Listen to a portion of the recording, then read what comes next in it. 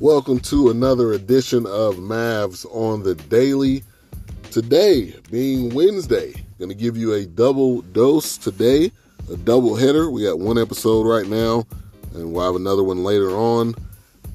But I wanted to talk about the Celtics and Mavericks, a matchup I didn't think the Mavs were going to win. They did fight. They led in the first quarter, 26-24, and they didn't win a quarter until the fourth when they led 27-25, or outscored them 27-25.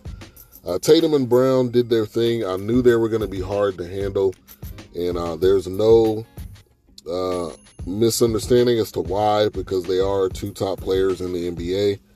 Tatum with 38 and 11 rebounds, Jaylen Brown 35. And it was a tough outing for the Mavericks. They played the game at home, and the Celtics were pretty much never in trouble throughout the entire game. The Mavs tried to get a push at the end, and it was really just at the beginning, and that was it. Tatum and Brown combined, though, for 24 for 43 from the field. The issue for the game was Doncic and Irving were 21 for 50. And Luka didn't hit his first three-pointer until the fourth quarter, and he finished 2 for 8 from beyond the arc. That is definitely a problem. This team is a three-point shooting team. That is their MO. That is most of the time the way that they win. And when they are not on, it is normally a loss. Luka did have a triple-double, 33 points, 18 rebounds, 13 assists. Irving had 23 points. So the Tatum and Brown tandem outscored the Luka and Kyrie tandem. That was one of the deciding factors of them losing this game. Jrue Holiday had 17. The Celtics starters, 4 out of 5 starters had double digits. Defense is still an issue. We are not surprised about that. Lively did have 2 blocks, but perimeter defense is still a need. I think Luka is obviously not a defender, and there was plenty of moments where he was just whiffing at layups or whiffing at shots, and just defense, period. You got a guy running to the hole and you don't even try to stop him. That's the entire team. And that's more than likely the entire NBA besides certain teams. And that's a major issue. Jrue Holiday had 17. Tim Hardaway had 20. He was 4 for 7 from the 3. So that was a positive note. Josh Green had 14. He was 4 for 7 from the 3. So despite having a pretty decent shooting night at 35%, they still could not win. And the Mavs outscored the Celtics bench. It was like the star players. And the star players for the Celtics outscored the star players for the Mavericks. And the Mavs weren't really able to stop Tatum or Brown the entire game. Grant Williams faced his former team. I guess how many points he had? 2.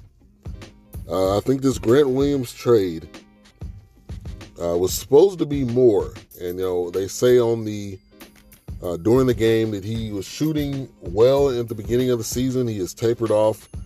He has not been a scoring option for a while. So I hope he gets back into the groove. I know he adds that defensive presence, but just scoring 2 points is just not enough if you're trying to beat these type of teams. Porzingis did not play. He had right knee inflammation. That would have been another playing against your former team situation. We had a few. So we had Kyrie playing against his former team, Grant Williams playing against his former team, and Porzingis would have been playing against his former team.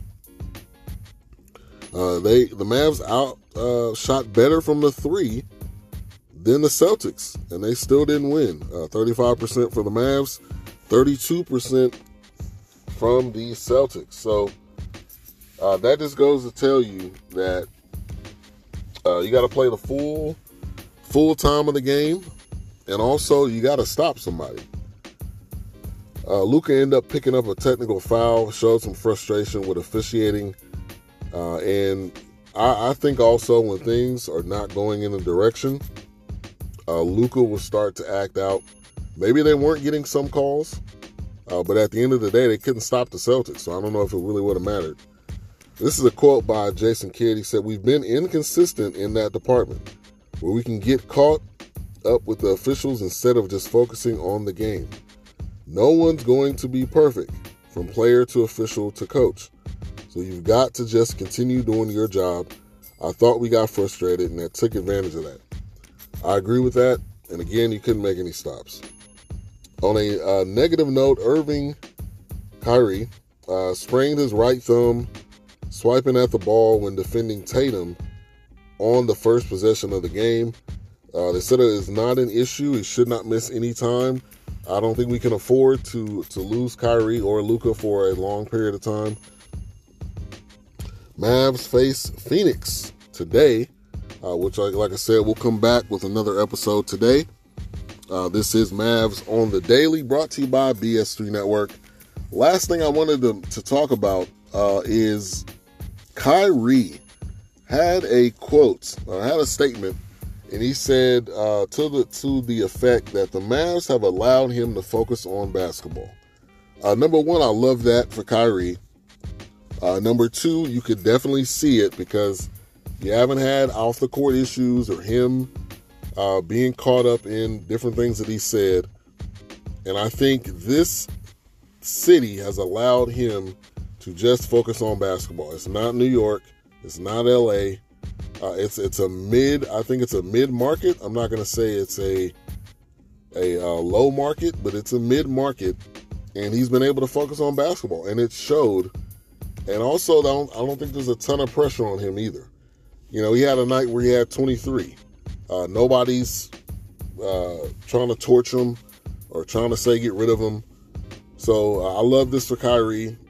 I like Kyrie the player. I like Kyrie the person. I think he is just an intricate person, but he has been able to play here. So thank you for tuning in. I'll leave you with two highlights. There was two major highlights of this game. One, when Luka got dropped by Jaylen Brown. Let's not fake the funk and say that it wasn't funny, because it was.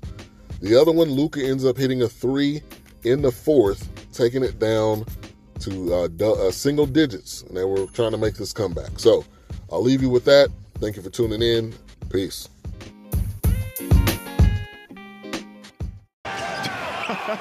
He did.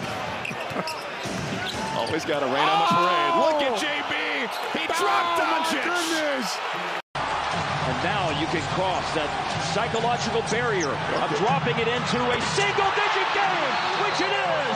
Three-pointer, bullseye. Luka Doncic, 77, has made it a 7-point game, and the crowd